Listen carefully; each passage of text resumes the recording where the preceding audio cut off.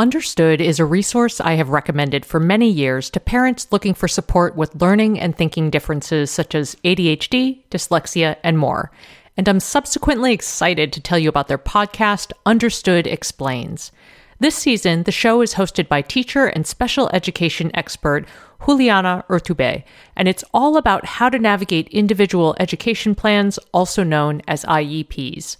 They cover topics such as how to tell if your child needs an IEP, common myths about special education, and the difference between IEPs and 504 plans. I love how Understood Explains breaks down the overwhelm by unpacking an important topic each season and then drilling down further into key basics in each episode. Most episodes are between 10 to 15 minutes, and episodes are available in both English and Spanish. So fantastic, right? To listen to Understood Explains, search for Understood Explains in your podcast app. That's Understood Explains wherever you get your podcasts.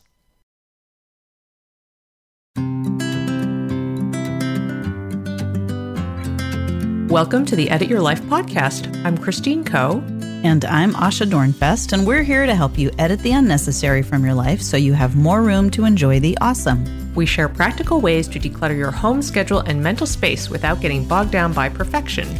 And we believe that baby steps are the key to getting there.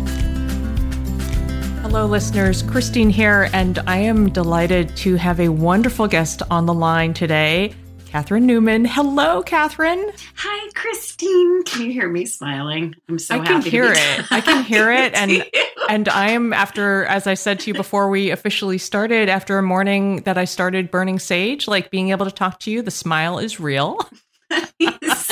Same. Yeah. Well, I have wanted to have you on this show for ages, and I'm so thrilled it's finally happening.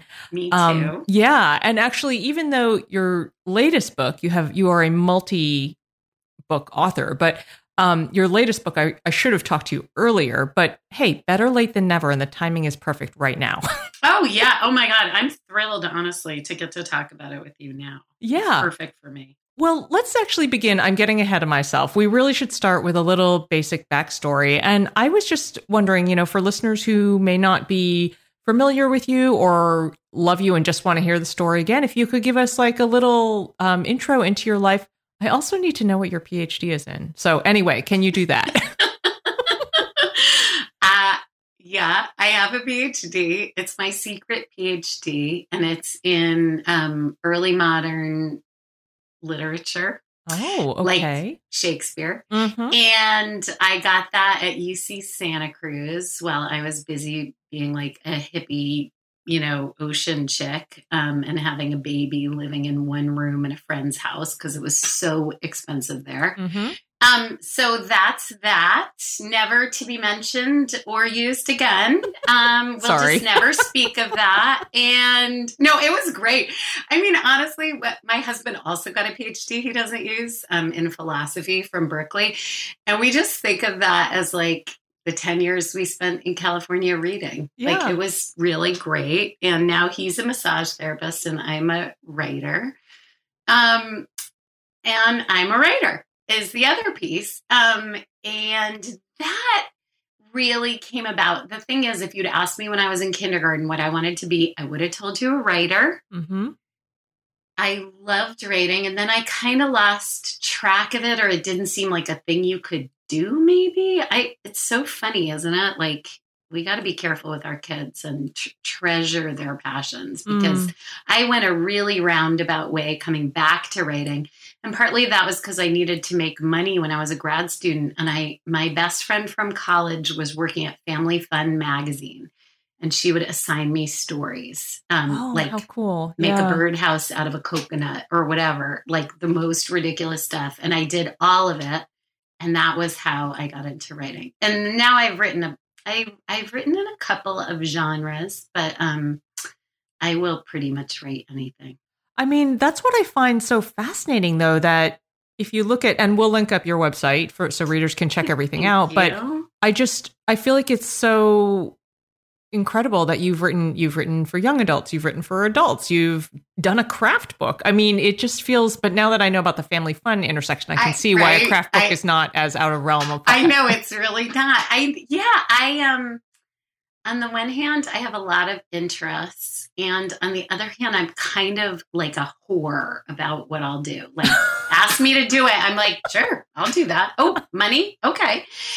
So I really have a lot of things I like to think and write about. And that works super well for me since it's how I make a living. And I'll tell you a secret. This is the first time I'm saying this out loud. Oh my gosh. I mean, I've told my family. Yeah. But I just sold an adult novel. I don't mean adult in the like X-rated a grown-up way. novel. A grown-up novel is what I'm trying to say. Yeah, I just sold my first congratulations. grown-up novel. Thanks. Thank you. I just, that's amazing. And we actually just recently did a summer reading episode. Yes, I happen to know that you did that. Yeah, books are they are magic and personally so sustaining for me, just like as a human. And they're like a major form of self-care. So that just makes me so happy. I can't wait to read it. Same. Thank you. And are you like a get into bed with a book person? Always. Yes. And it's paper. It's always paper. Same. Yes. Oh my God. Same. Yeah. But that is actually one of the things that has been great too, as a parent. We have a lot of parents of younger kids, I mean, spanning the whole range. But I remember that magical moment, for both of my girls around kindergarten-ish, like when they started reading, and then maybe, I don't know how long it was, a year or two later, when they started like reading longer books, like, easy chapter books. And it was a whole new world. And now QRT, quiet reading time, is a thing around here at night, and it is divine. How lovely. Oh my God. Yeah. Well, I somehow raised a reader and a not reader. And it took me years to kind of like get over myself about the fact that my son does not like reading for pleasure. He's 21 now. And he's like, hey, everyone has a different hobby. I notice you don't play the piano. And I was like, fair enough. Okay. True. Yeah. Yes. And I will say, I also came to reading as an adult. Like I was, so, there's hope, Oh, actually, that is incredibly reassuring to me. Yeah. I mean, that's just how it went. Okay. Anyway, I want to talk about your latest title, How to Be a Person, 65 Hugely Useful, Super Important Skills to Learn Before You're Grown Up. I'm obsessed with life skills. I think people on this show know that. I want everybody to be okay. I want everybody to be functional. I want, and I'm somebody who grew up with a sibling who lived at home for way too long and, didn't know how to do a lot of things. So I just think it's really, really important for human development for us to all learn how to do that stuff. So the thing that struck me as interesting about your book, it's an illustrated book. It's geared towards kids. And I would love to know why you decided to position that, like what the inspiration was there. Because a lot of books about becoming an adult and life skills are geared towards parents. Yeah, that's a great question.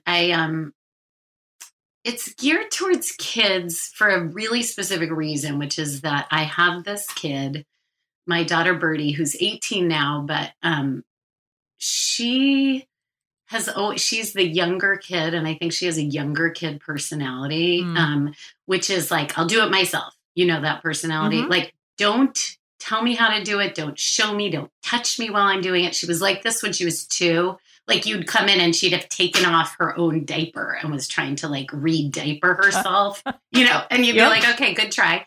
Yeah. So she has not ever wanted to be taught anything by us. And so at some point, and this was maybe when she was like 14 or 13, I asked her to do something like, my parents were coming for Thanksgiving, and I said, hey, honey, can you just sweep the kitchen for me before Grandma and Grandpa get here? And she was like, yes, I can. I don't know how to do that, but don't explain it to me. I'll figure it out. And I was like, oh my God, you are such a pain. And I realized that we were going to have this problem with her not wanting to learn anything from me. She's, don't explain that to me. So I went to the library and I said, hey, can you give me your book that's like the huge illustrated encyclopedia of chores for kids? And they were like, yeah, that's not a book. That's not a book that exists. And I was like, what? And I pictured this book I thought they would have that would be like one of those DK books where it's all photos. Yes, where every page would be like 12 up of photos of like wiping a counter with a sponge labeled by steps. Not a book that exists. And I pitched that book to Story, my publisher. And they were like, you are the only person in the world who wants that book. And I would like to say that I don't think that's actually true. I don't think but that's they true. had a good point, which was that's not a fun book. No kid wants that book. No parent wants to buy that book. And what if we came to some sort of compromise and we did an illustrated book that was part chores and part other things, not just chores. I wanted a book that was just the things we think of as chores. How to wipe a counter, how to vacuum, how to clean the toilet. Because the truth is, it's not like the air you breathe. You actually have to learn the skills. Yes. It turns out we do a lot of this stuff when the kids aren't watching, for one thing. We're not always like, look at me.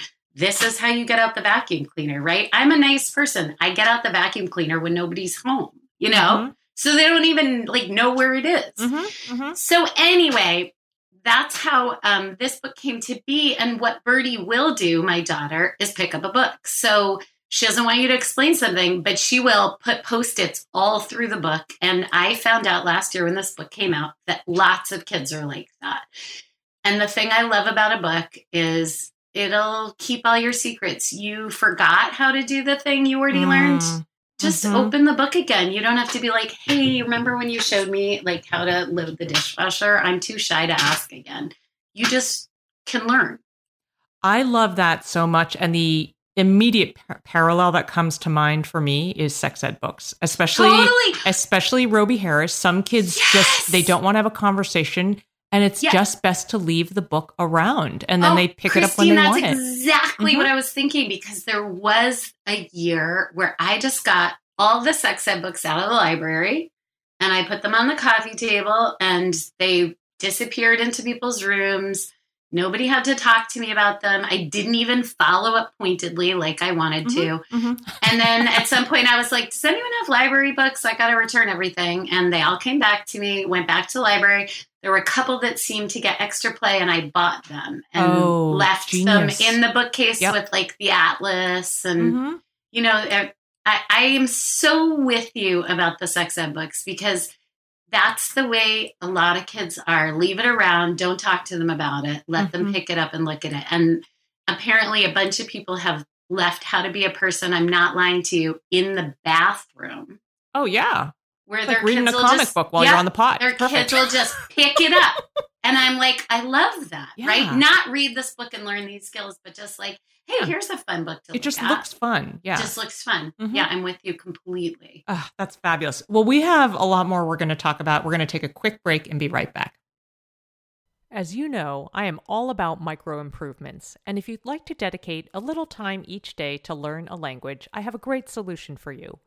Babbel is a science-backed language learning app that offers 10-minute language lessons designed to help you start speaking a new language in as little as 3 weeks. Materials are rooted in real-life situations, so you can learn important basics such as ordering food and asking for directions. Babbel offers personalized learning content, real-time feedback, tracking, and visualizations, and their speech recognition technology helps you to improve your pronunciation and accent. No matter what level you are looking for, casual, intense, or something in between, you can enjoy app lessons, podcasts, and live classes from the comfort of your home on your schedule. Here's a special limited-time deal for Edit Your Life listeners. Right now, get up to 60% off your Babbel subscription. This is only for Edit Your Life listeners at babbel.com/edit. Get up to 60% off at babbel.com/edit. That's spelled BABBEL.com/edit. Rules and restrictions may apply. Are you, like pretty much every parent of younger kids I know, looking for a smart entertainment option for your kids? Designed for kids ages 6 and up, Mysteries About True Histories, also known as Math, how smart is that, is a weekly podcast full of time travel, puzzles, hidden equations, history, and humor. Every episode follows 2 best friends, Max and Molly, who work together to solve riddles and math equations during their time-traveling adventures. The series explores themes such as the stories behind math, critical thinking, code breaking, pattern solving, and more, all weaving humor in with education to make learning fun. Episodes drop every Thursday and are about 15 minutes, a great length for transition times during the day or a bedtime treat. Tune in to Mysteries About True Histories with your kids. You can follow and listen on Apple Podcasts or wherever you get your pods. Hello, friends. We are back with the wonderful Catherine Newman. And Catherine, there is something that is briefly referenced in the intro of your book that I just love. You reference the connection between happiness and being a functional human being. Can you say more about that? Because I just feel like that framing shift is so important. And it's actually not one that I hear a ton when I think about kids learning how to do basic stuff. Yes. And I'm so glad you asked about that because it's like my favorite thing. So there's this neuroscientist, Kelly Lambert. And every time I say her name, I'm like, no, that's a country singer. But I think that really is her name, Kelly Lambert. And I've talked to her a bunch for different things I've worked on. And I love talking to her. And she's done a ton of research that connects happiness with doing meaningful work with your hands. And that doesn't, and all she means by that is tangible work that your brain recognizes as important. And this is from like an adaptive evolutionary standpoint. So the things, it's obvious things that you would think of when you think of that. It's like chopping wood or making food or, mending clothes or, helping repair a home, any cleaning. Anything your brain interprets as an important thing that you do, it'll reward you for with good brain chemicals, mostly dopamine.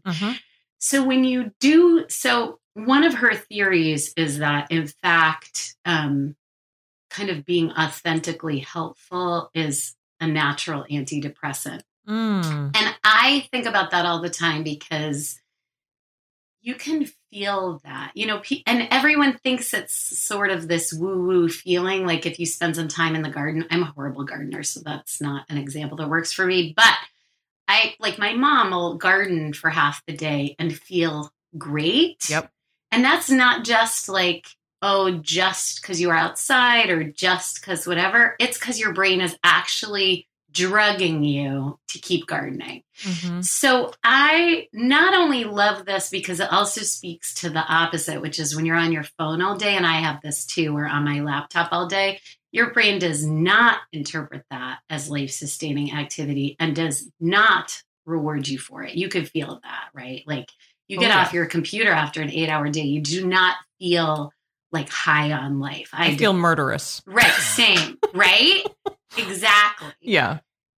So not only do I love the fact of it, I'm a huge fan of actually telling kids about the brain chemistry of being authentically helpful because I think it's helpful to know that. So on the one hand, there are a lot of other more obvious reasons to help kids learn how to be helpful. And on the other hand, they will be immediately rewarded for it. And I just think that's good information for them. Like good information, they learn it now, but also they file it away and take it into life, right? You have a crappy day, spend some time on the weekend doing meaningful stuff. Yeah. So important. So that's something I love. And that's honestly not to, again, be like, bring it back to like sex and drugs. But I think kids really are interested in the way brains work. And I remember explaining to my kids when they were, fairly young teenagers, like 12 and 15, the way drugs screw up your dopamine system, that it's not like you're a drug addict and it's bad in some sort of abstract way. It's like you have a substance use disorder. This is how it works in your brain. You release all your dopamine all at once, and then there's not really enough to make you feel good about regular stuff like going for a bike ride or helping your dad make dinner. And I think kids are really, I think science-based approaches to teaching about important things, I think it works really well. My kids were really interested in that, and it didn't feel like it was just moralizing. And I feel the same way about chores. Like, I'm not standing here being like, you're a bad person if you don't clean the bathroom. Mm-hmm. I'm standing here being like, I know you don't want to clean the bathroom and it's gross, but your brain's going to totally reward you. Yeah. Well, I think your comment there about not moralizing them, I think that's the money right there. You know, if you can talk about this is fact. This is science. Like, and kids these days are into science. So I know. And, yeah. No, it's just also making me think about, I can't count the number of times that my kids have done something like maybe they were kind of dreading it or it was a chore or something, but then they say, wow, that was really satisfying. Right? Yeah, it happens all the time. Oh my God, doesn't it? Where they show you their blisters from, like, you know, chopping wood or whatever. And you're like, yeah, you got blisters from that. You know, it's really good. And just to be clear, I'm not a person who has done an especially good job teaching my kids to do stuff. No, I often haven't realized what they don't know until I have occasion to realize it, if that makes sense. So I have assumed that my kids have picked up skills that they don't actually have, even as like, you know, young adults.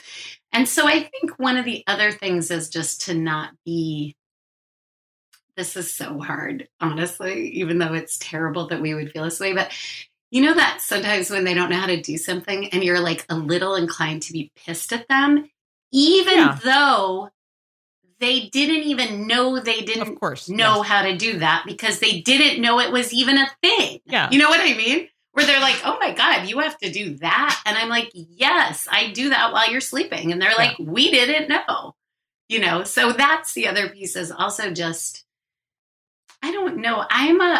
One thing I have been good at, and it's not teaching them stuff, but it is being really grateful when they help me. And they likewise have learned to be really grateful when I help them. And I think having a culture of, this is going to sound sort of weird and like corny or like Little House on the Prairie or something, but for me, graciousness around people being helpful it's really important to me. And one of the things I felt when my kids were younger is, you know, it's awkward to be dependent and they're dependent. You know, that's how that's the premise. That's why you check that box on your taxes. Do you have dependents? Yes, you do. And it's your kids.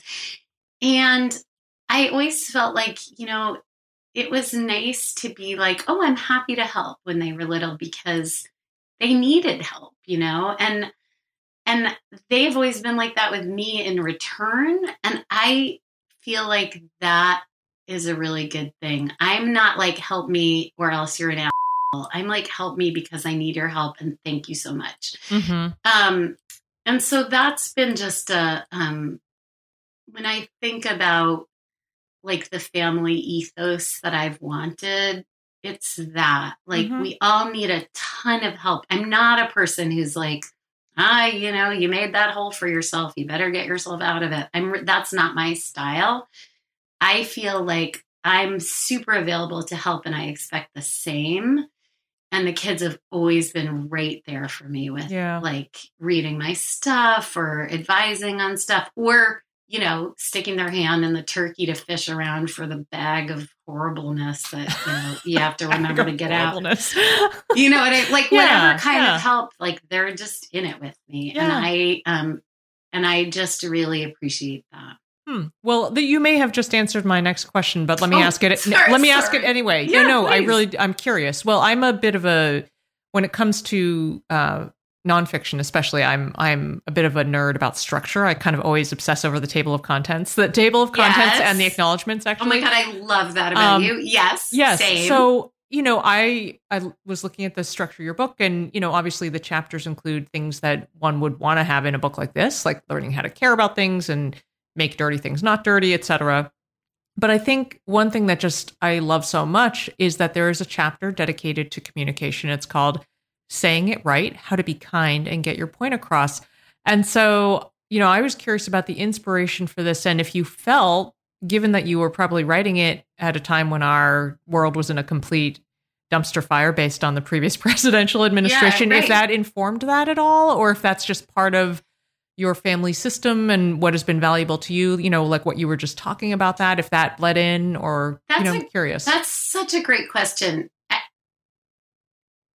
On the one hand, that is just like my sort of family's ethos. And on the other hand, I was writing this during the Trump administration, and we were seeing the actually catastrophic payout of not caring about other people. I mean, like murderous, actually, like lives at stake because of a sense that what's important above all is your freedom to be your own unencumbered self in the world. And I don't believe in that at all. So 100% this book is at least in part a response to that. And I think one thing that's kind of a trick about this book is that it seems like it's a book about independence, and it's kind of framed that way. Like, there's a picture of, on the back of like a little girl jumping out of a helicopter with her parachute, right? Like her parents are waving. Okay, that's great. And I do think people need to learn skills and be able to do stuff by themselves. Secretly, it's a book about relationships, because the truth is, if you live alone for your whole life, I don't really care if you know how to clean the bathroom. You could clean it or not. I actually have no objection to the way you choose to live if you live alone. But we don't live alone. We live, even if you inhabit an apartment by yourself, you live in relationship to other people. That's what our lives are about, or that's my feeling about sort of the meaning of life. It's our relationships. So all of these skills are skills about like, how do we live in community with other people? Well, partly how we do that is we don't expect one person to do all the heavy lifting, right? Yeah. Oh, man. Yeah. In every way, in my dream life, everyone moves through the world saying in a million different ways, what can I do to help you? What can I do in this situation to be helpful? And I mean that at every level, right? Like not just sticking your hand in the turkey at home, but seeing your older neighbor like struggling with her, pushing her dumpster to the curb, or seeing the soup kitchen in your town, or seeing an election unfolding that could really use your voice, or, at every sort of level. Circle outward, that the impulse to say, hey, what can I do to help? That's going to just make your life better for the aforementioned reasons, and just make the world better. So, I like to tell the story of this friend of ours. He's like my best friend, but I lived with him the year we graduated from college. And he is the greatest person. He's like, he's an educator now. He's the most amazing person. But as a 20-year-old, I was so frustrated living with him because he didn't take the trash out. He didn't do his dishes, and seemed totally oblivious. And at the end of this year that I was moving with my then boyfriend, who's now my husband, into a different apartment. And our friend said, I'm so bummed to be leaving this apartment. The bathroom always stayed so clean here. And I was like, I'll never speak to you again. And you're the worst person that ever lived.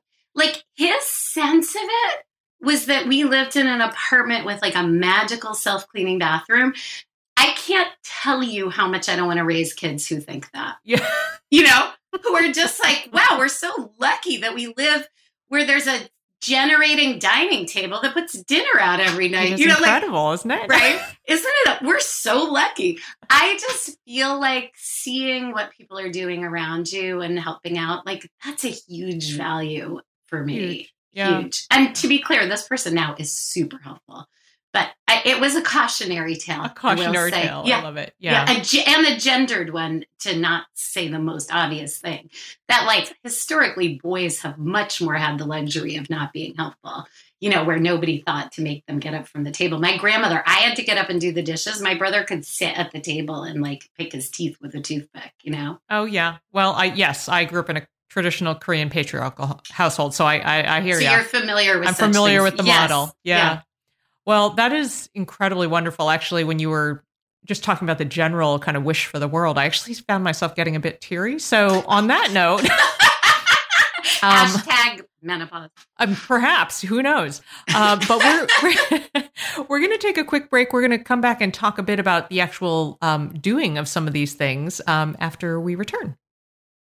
This show is sponsored by BetterHelp. Do you struggle with boundaries and the general complexities of peopling? Relationships are necessary to our well-being, and some relationships are just, complicated. A good chunk of the work I have done in therapy centers on relationships, how to own my part of the story, how to let go of relationships that are toxic, and how to navigate challenging relationships in a way that doesn't drain me. And all of this work helps me show up better for myself and also as a partner, mom, friend, family member, and business owner. If you're thinking of starting therapy, check out BetterHelp. This online therapy platform was designed to be convenient, flexible, and suited to your schedule. Just fill out a brief questionnaire to get matched with a licensed therapist and switch therapists anytime for no additional charge. Find your social sweet spot with BetterHelp. Visit betterhelp.com/edit today to get 10% off your first month. That's BetterHelp, HELP.com/edit.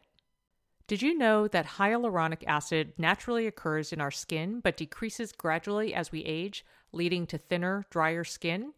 If you're looking for support hydrating your skin from the inside out, check out one of the tools in my hydration arsenal, Ritual's Hyacera, which I take every morning.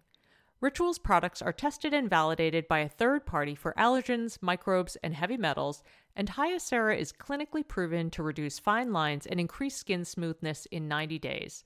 They also engage in industry-leading sustainability standards and are a female-founded B Corp, which means they hold themselves accountable to not just their company's financial health, but also the health of people and our planet. Want to join me in hydrating from the inside out? Start Hyacera to help minimize wrinkles without compromising on clean science. Hyacera from Ritual is a clinically proven skin supplement you can actually trust. Get 25% off your first month for a limited time at ritual.com/edit. Start Ritual or add Hyacera to your subscription today. That's ritual.com/edit for 25% off. Hello, friends. We are back with the wonderful Catherine Newman, multidimensional author. And Catherine, this has been so illuminating and wonderful and joy-inspiring. So I just want to thank you for that gift, truly. I feel the same way talking to you. I feel so super happy. Energized. Yeah, same. Yeah. Well, so thank you first. And then I wanted to talk a little bit about, Asha calls this the option C kid. Like somebody, if you give them two choices, that's the age-old parenting advice, give kids choice A or B, and her kid always chose C. So I'm sure you thought about this as you were writing the book, but I would love to know if you have maybe a key recommendation or two if you've got resistant kids. How do you make it fun and convince kids that this is a great idea for them to be a functional human being? Yeah, that's so tricky because the truth is some of it's not fun and it still has to happen. And those are the hardest things, I always say, teach a kid to sweep before you teach them to vacuum, because that pile of crud that came off your kitchen floor is in fact going to offer some organic satisfaction in a way that stuff disappearing into a vacuum bag is not. Although we now have a clear canister vacuum, which is much more fun and satisfying, because you could be like, what the heck? That all came out of the rug. How does our cat have any fur left? So I do feel like a little bit of sort of thinking about what, as a gateway, what's going to feel good to the kid to do? What are the things, what taps into some of their natural abilities just to get started? Because, you can't go from nothing to cleaning a toilet. Yes. So brutal and gross and unrewarding for some people. I actually find that's rewarding, but that's just me. And I'm not that clean, to be clear. I just need to say another thing is, the bar is set very low in my house because I'm not especially clean. I'm not especially particular about it. So I think that's been a bonus to my kids. I'm not like, you call this a vacuumed carpet? I'm like, thank God, like you got most of the hairball off of it, you know? So that I think lowering your standards a little while kids are learning stuff, I think is important. You know what I mean? Just the obvious, like where you're not hovering around critically. You're like, great, thank you. Yeah. You know, if you have to touch it up, like do it in the middle of the night when nobody's watching you. So that's one thing. And then I think stuff with a lot of payout,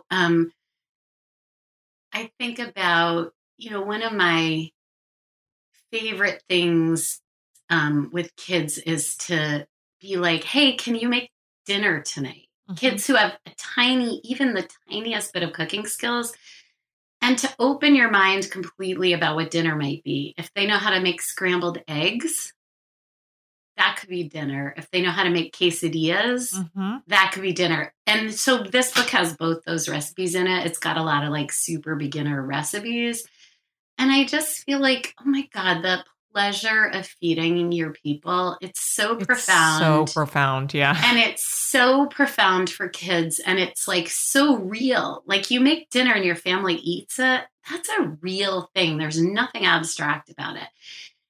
So I'm a huge fan of that as just a thing. Or like, I was wondering if you'd want to make dinner some night this week. I'm going shopping. Is there anything special you'd want to make?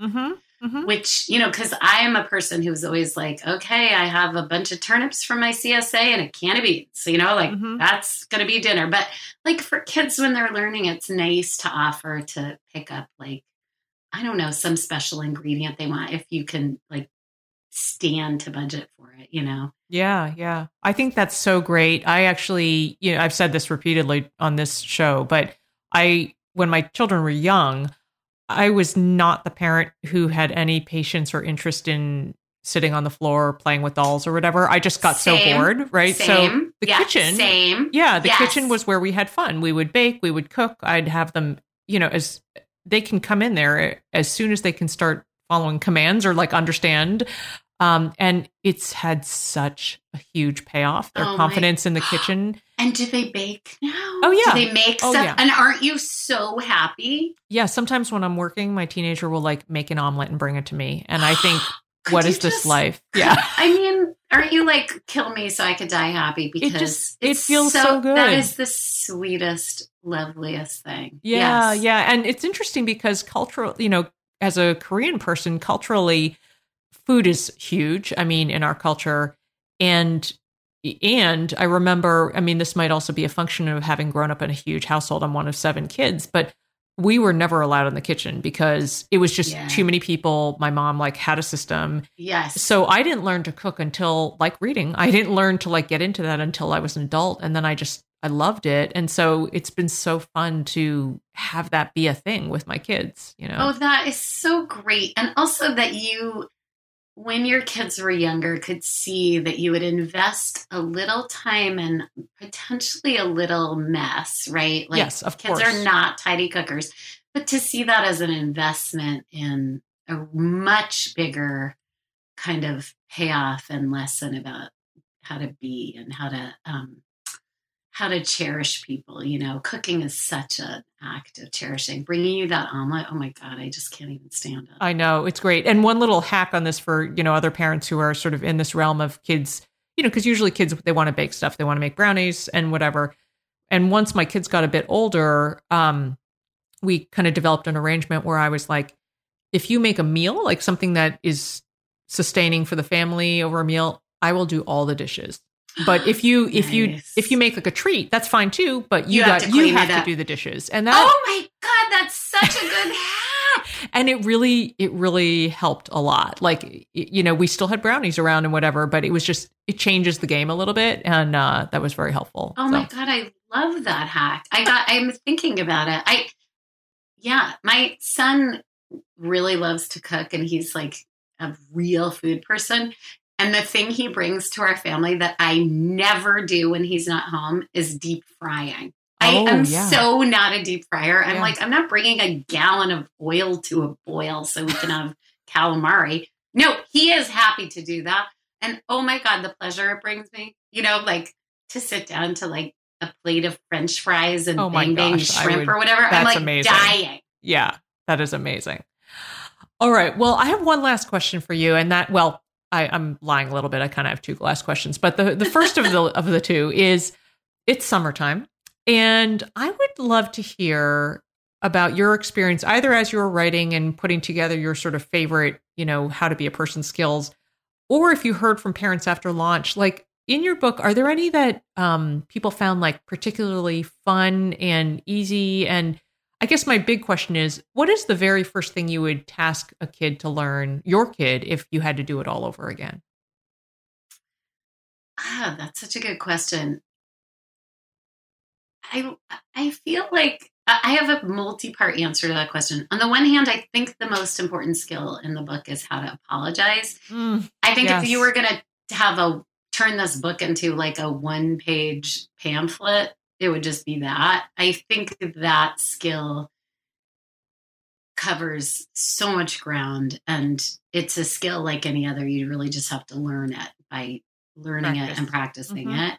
So but that's not like a fun summertime skill. I'll tell you the thing people most sent me videos and photographs of, and oh my God, did people send me videos and photographs of their kids like cleaning the toilet? I love it. It's so satisfying. I loved it so much. The thing that was way beyond any other single thing that people sent me was their kids making quesadillas. And that, I think, is so delightful and wonderful, because if you have kids home for the summer, it means they can make lunch. Yeah. And a quesadilla is much less fussy than a grilled cheese sandwich, which is way more inclined to burn. You have to figure out if you're putting the butter on the bread or putting the butter in the pan. Quesadilla, cheese is going to melt quickly. The tortilla is thin. The cheese is right there next to the heat. It is completely delicious and versatile. It's really cheap. You can put stuff in it or not. Oh my God, 100 kids making quesadillas. That was my whole last summer. And I feel like that's an excellent skill. That's a life skill. We still have quesadillas for dinner. Like, who doesn't want to eat a quesadilla? Right? Everybody does. Yeah. Melted cheese. Like, it is the best food. And it's really easy to learn and kind of actually hard to screw up.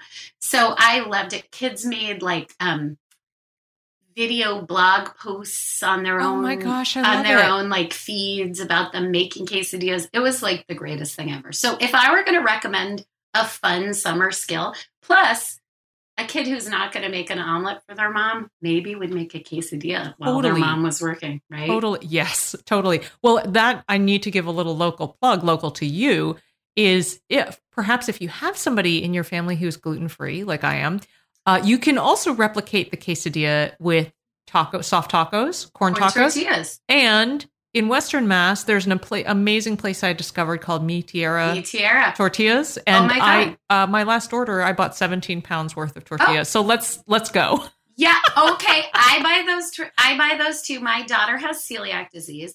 Quesadilla, easiest gluten-free recipe on the planet. Yeah, I know. That's I'm perfect. with you. Yeah. Oh my gosh, I love it so much. I will link Mi Tierra if I do believe they ship to different places like New York, Massachusetts. So I will link them in the notes as well. But just warn everybody that they'll be ruined. You won't be able to eat anything. That's else. it. Yeah. You'll be like, darn, now I have to like figure out how to add these amazing tortillas to my budget, when I used to think of tortillas as just like a regular cheap thing. Yeah. Oh, I found them to be, well, I bought it in bulk. Right. Yeah. I'm just saying, but if you had them shipped like every week. Oh, yeah. I just buy like the 17 pounds, the giant order, and I freeze them. Yeah. And they freeze great. Yeah. Oh my God, listen to us with the household hints. We're like Eloise. I know. All right. Well, I do have one final question. At the end of each episode, Asha and I share what we call your next edit. It's like something super practical listeners can consider doing right away. I mean, obviously, we've covered a whole bunch of that. But I would love to know if you have a your next edit specific to our conversation today. I do have one, but I'm worried it's going to just sound too like annoying. But this is it.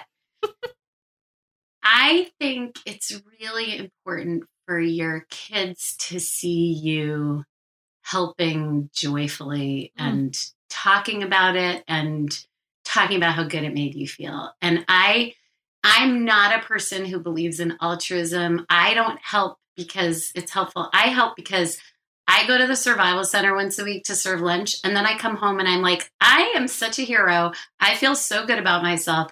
And I just model absolute pleasure in the helping. And I just feel like, I don't know, I feel like that about like political action too. Like, go to a rally and love it and stop at the food truck on the way home. Like everything, I just don't think everything has to feel so like earnest and punishing. Like, be joyful in all the ways that you're helpful in the world and let your kids see you do it.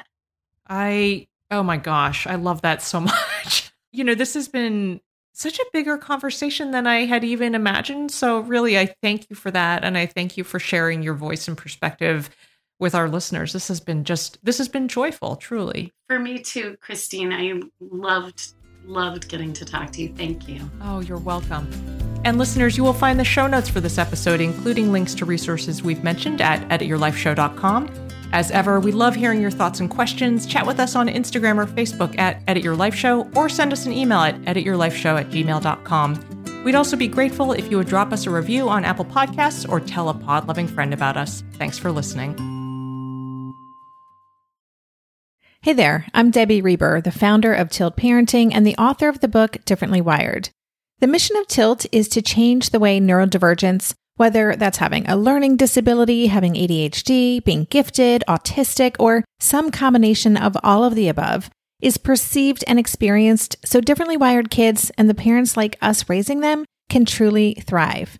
On the Tilt Parenting podcast, I get to talk with authors, therapists, educators, and parenting experts who are committed to this mission. I ask the questions my listeners are most curious about when it comes to supporting our kids. And in turn, my guests share strategies for challenges, out-of-the-box ideas for navigating school, best practices for therapies, tips for advocating, and so many thoughtful insights on what it really takes to help our kids grow up feeling seen and respected so they can create awesome lives for themselves. I know that raising a differently wired kid can feel overwhelming and isolating, but I promise you, you are not alone, and it can feel so much better. If you're on this parenting journey, come listen to Tilt Parenting. Together, we can shift this paradigm and show up for our exceptional kids with hope, possibility, and joy.